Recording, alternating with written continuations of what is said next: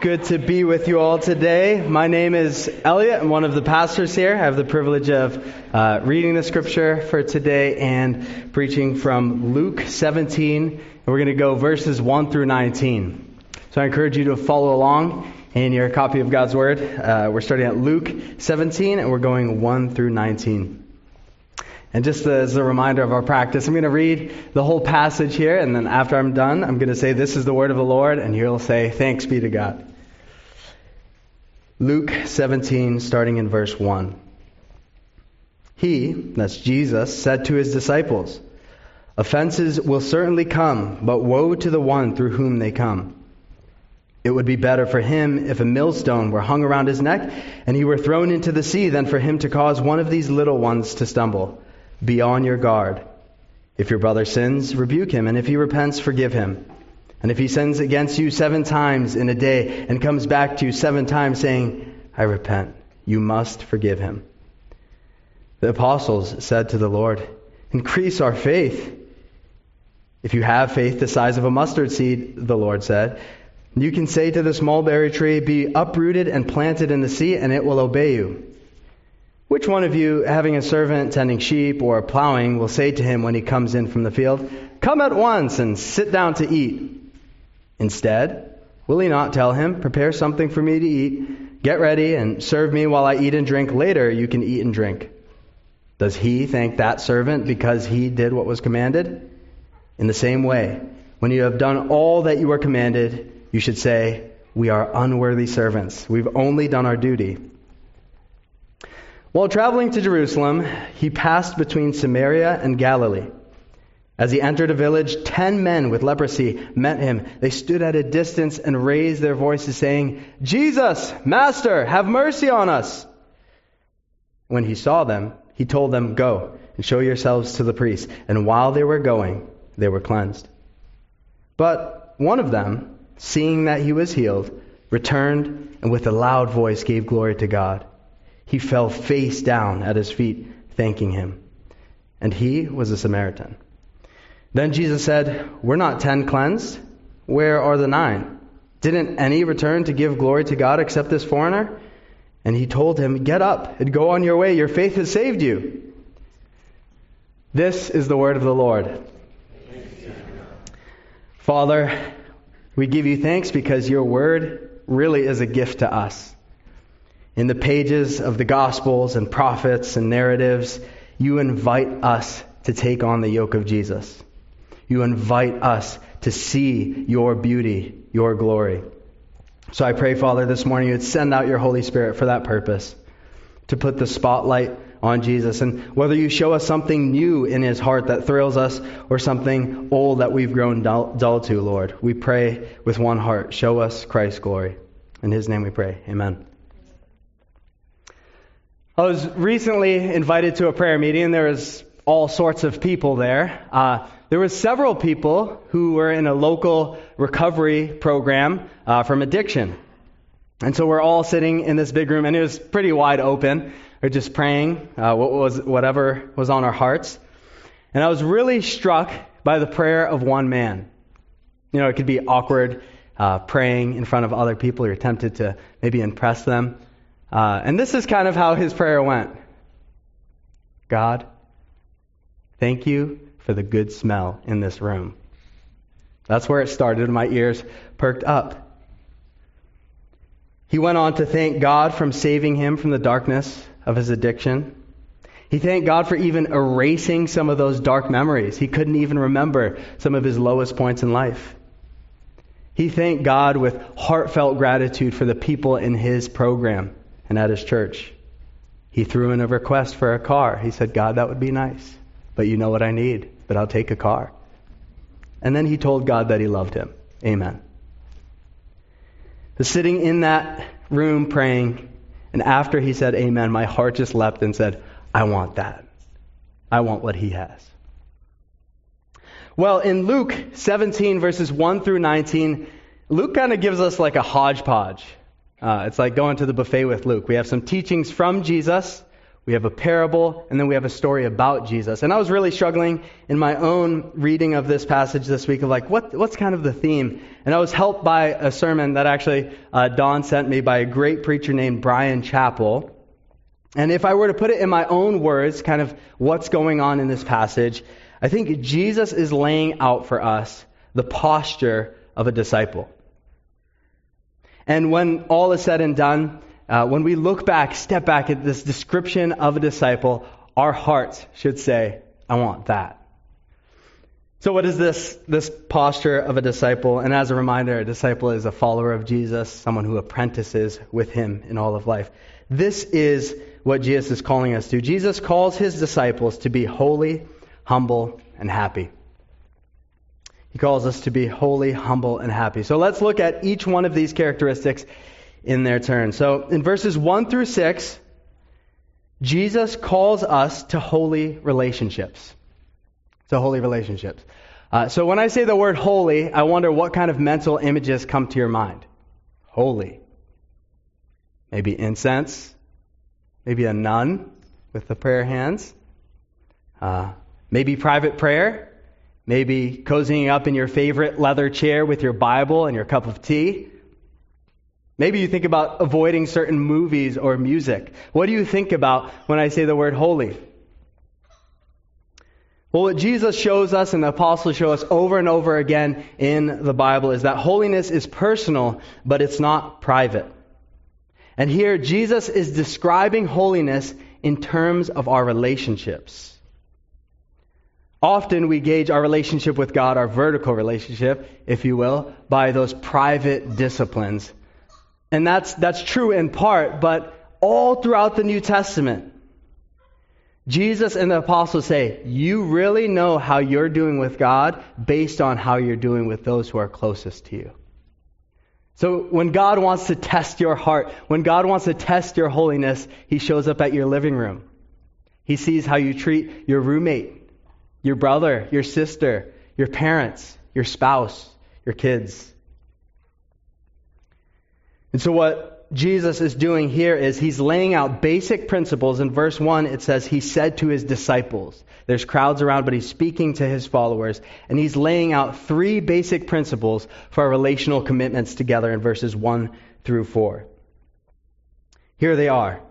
Don't cause sin, call out sin, and forgive sin. Let's look at this first one.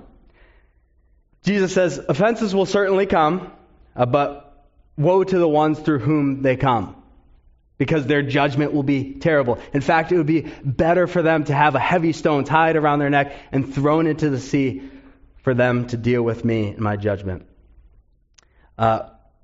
This word offense, we use it today kind of to mean like you hurt my feelings. Like, gosh, that really hurt. Or your opinion on that political matter or my favorite movie or my favorite book, that was offensive. That really hurt. But behind this word and kind of the original meaning is a rock that you trip over.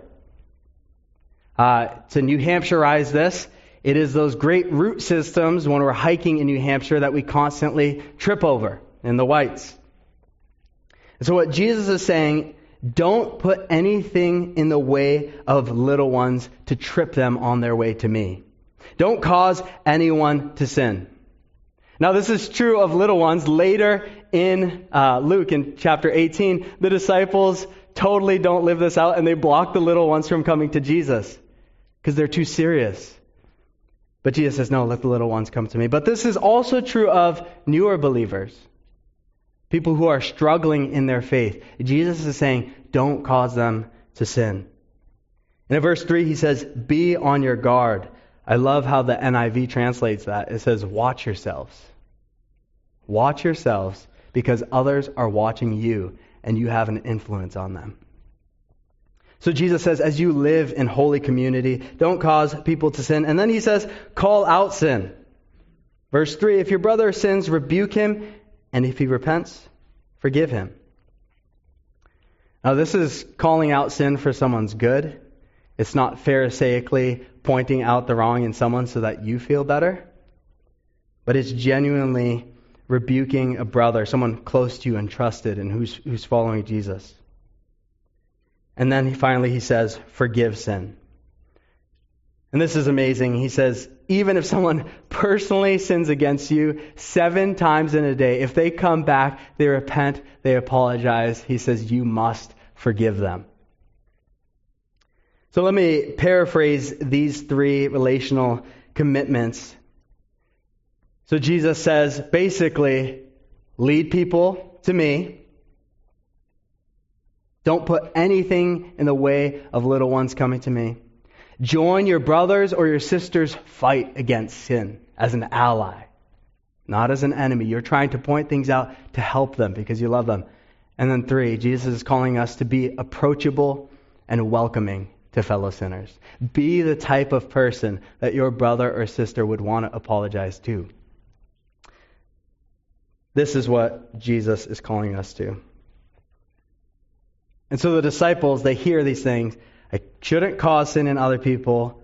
I should forgive sin. I should call it out. And they cry out, increase our faith, God. They're basically saying, Jesus, this is super hard. Would you help us out? Maybe you're feeling like that as well as we review those relational commitments. And Jesus' reply is surprising. He basically says, even a mustard seed size faith, so a tiny seed, has the ability to do amazing things like uproot a strong tree. Jesus is teaching us that in the kingdom, a little faith goes a long way. It's not the strength of our faith that is decisive in our obedience, but it's the strength of Jesus. A little goes a long way. I wonder if there's any of you here this morning who have a fear of flying. I used to a bit more. I'm not as afraid anymore. But if you have that particular fear, if you have a flight planned coming up, let's say in a few weeks, every time you think about it, your heart rate gets a little higher. When you're actually in the plane and taxiing, I'll have to check with you, Chris, later. But you're in the plane getting ready to take off. You're starting to get sweaty palms. And then when you're in the air, every little bit of turbulence, almost gives you a heart attack. Well, eventually, you make it to your destination. And what was decisive in your safe trip? Your overwhelming confidence in the pilot or the pilot's ability? Of course, it's the pilot's capability. You won't say when you get off the plane, man, I was such a good passenger. I had faith in you. You could fly this thing. No, you were terrified. You just had enough faith in the pilot to step on the plane, but the pilot took care of the rest. Well, this is how it is when we follow Jesus. In our weak, trembling faith, we say, okay, I'm going to take the next step with you, Jesus. And he comes through again and again. He is the pilot in our turbulence. He is our strength when we are weak. And he not only gives us commands, but he enables his people to walk with him in his commands. So one value we have at River of Grace is taking the next step with Jesus. So Jesus often described following him like being on a way, on a path. And so you might hear around here, what's the next step? In your community group, conversation after, grabbing some coffee. What's the next step with Jesus? And I wonder what that is for you. And maybe what is the next step that you're kind of afraid of? Here are a few examples. Maybe you resonate with one of these. Is it getting rid of something in your life? Maybe you have something you keep tripping over or causing other people to trip over. Is it getting rid of something in your life? Or is the next step with Jesus confessing a hidden sin to a trusted friend? Maybe you're hiding something in the dark. You're terrified to bring it out to a trusted friend and to confess that sin. Satan is accusing you over and over, and you're afraid to come out to that friend. Maybe it's taking the leap of faith for the first time. Maybe you've been considering Jesus, listening to sermons, coming to church, being around Christians, and you're thinking, oh, I want to take the leap. I want to take the leap and trust Jesus with my whole life. Whatever your scary next step with Jesus is, just hear this, that even a little bit of faith goes a long way. Just take the next step with your eyes on Jesus. Don't wait till you have perfect faith, whatever that is. You won't attain it. Even a mustard seed-sized faith is enough. Jesus is strong enough for the two of you. So here, Jesus, he calls us to a posture of holiness. And this is a pretty high bar. And so he also calls us to humility in verses 7 through 10. He calls us to humble service. And he tells a parable or a story that's kind of hard to stomach with a punchline that kind of gets us. Look at verse 7. Jesus says, "Which one of you, having a servant tending sheep or plowing, will say to him when he comes in from the field, 'Come in at once and sit down to eat'? Instead, will he not tell him, 'Prepare something for me to eat, get ready, and serve me while I eat and drink. Later you can eat and drink'? Does he thank the servant because he did what was commanded? In the same way, when you have done all that you were commanded, you should say, 'We are unworthy servants. We've only done our duty.'" So the disciples are hearing Jesus teach, and it makes them say, "Increase our faith."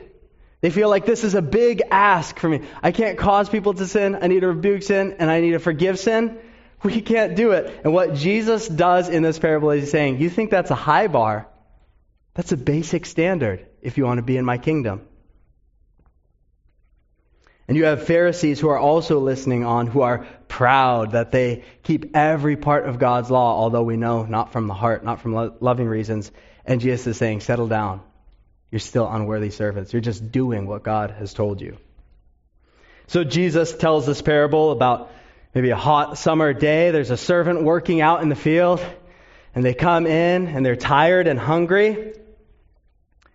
And he's saying it would be foolish for that servant to expect to be served dinner by the master. The white cloth pulled out, all those things. Brian Chappell, he gives a great illustration for this to kind of settle it in our minds in modern times. Imagine this coming week, you catch a cold, still got to go to work. It's a rough week, and you finally make it to Friday. And you call up one of your best friends and say, "Hey, let's hit up this new restaurant in town." And both of you had a hard week. You're just excited to share this meal together. So you go to a local restaurant in Concord, and you settle in. Waitress comes with menus, and you're looking over things. The waitress kind of mentions, "Yeah, it's been a hard shift and whatnot," and you kind of just let that go. You order your food. And about 20 minutes later, the waitress comes to you and your friend with your steaming plates of food, sets them down, and then she brings another plate and starts taking off your plate and sits down and says, "Guys, what a week. Whew, I'm tired." You would probably feel, and most of us would probably say, "What are you doing?" She said, "Well, I kind of deserve this." And we would probably say, "You're only doing your job." And that's how it is with us as we serve in Jesus' kingdom, as we live out these kingdom principles in relationships. We are only doing our job. And the story really exposes something in our hearts as we think about serving God. We often serve God for ulterior motives. We don't serve God for God, but because we want something that He could give us.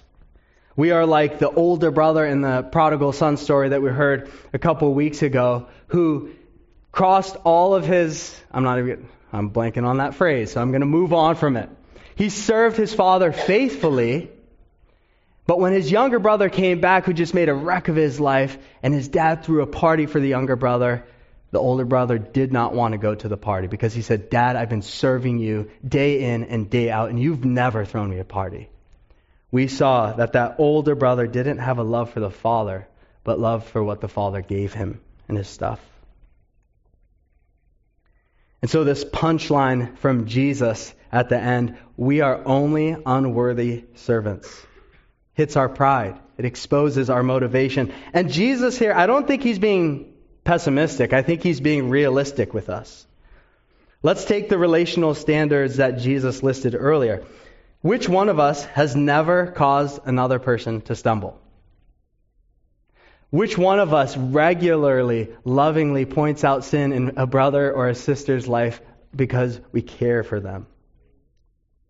Which one of us is free of bitterness and fully and freely forgives when someone personally sins against us and apologizes?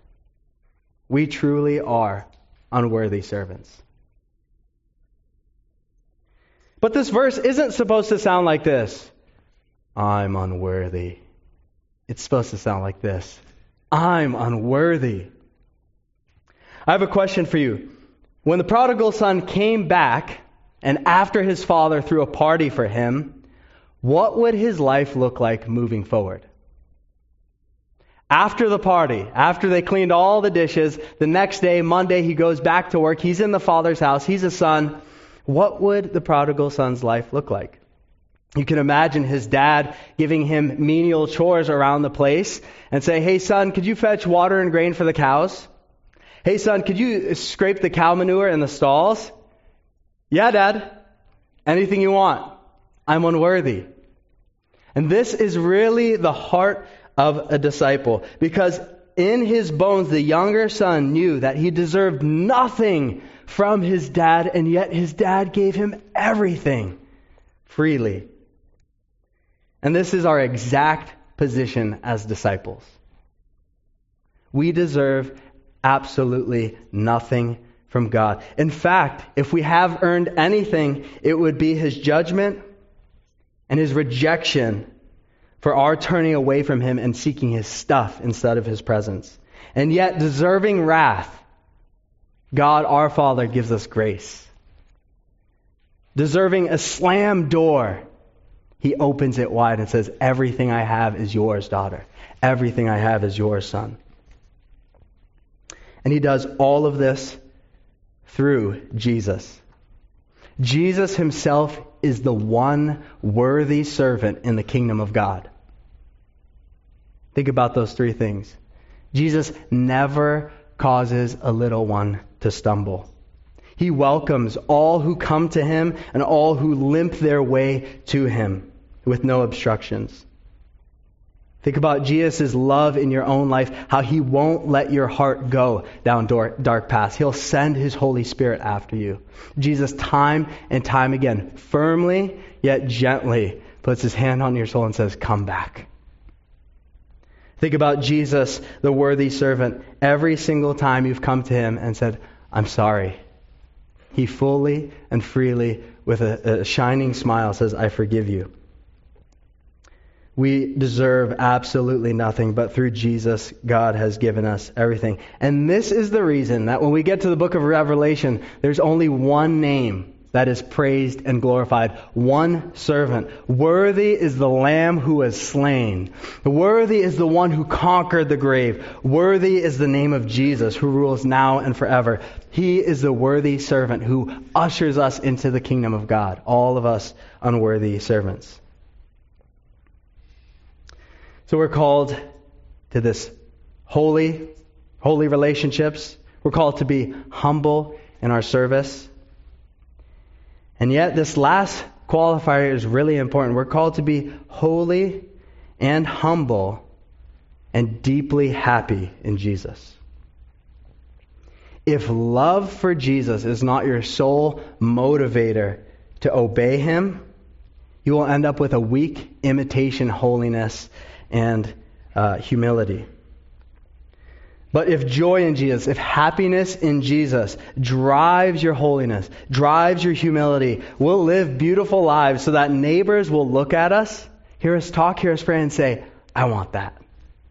So let's talk about this last posture of a disciple, happiness or happy gratitude, from the final verses.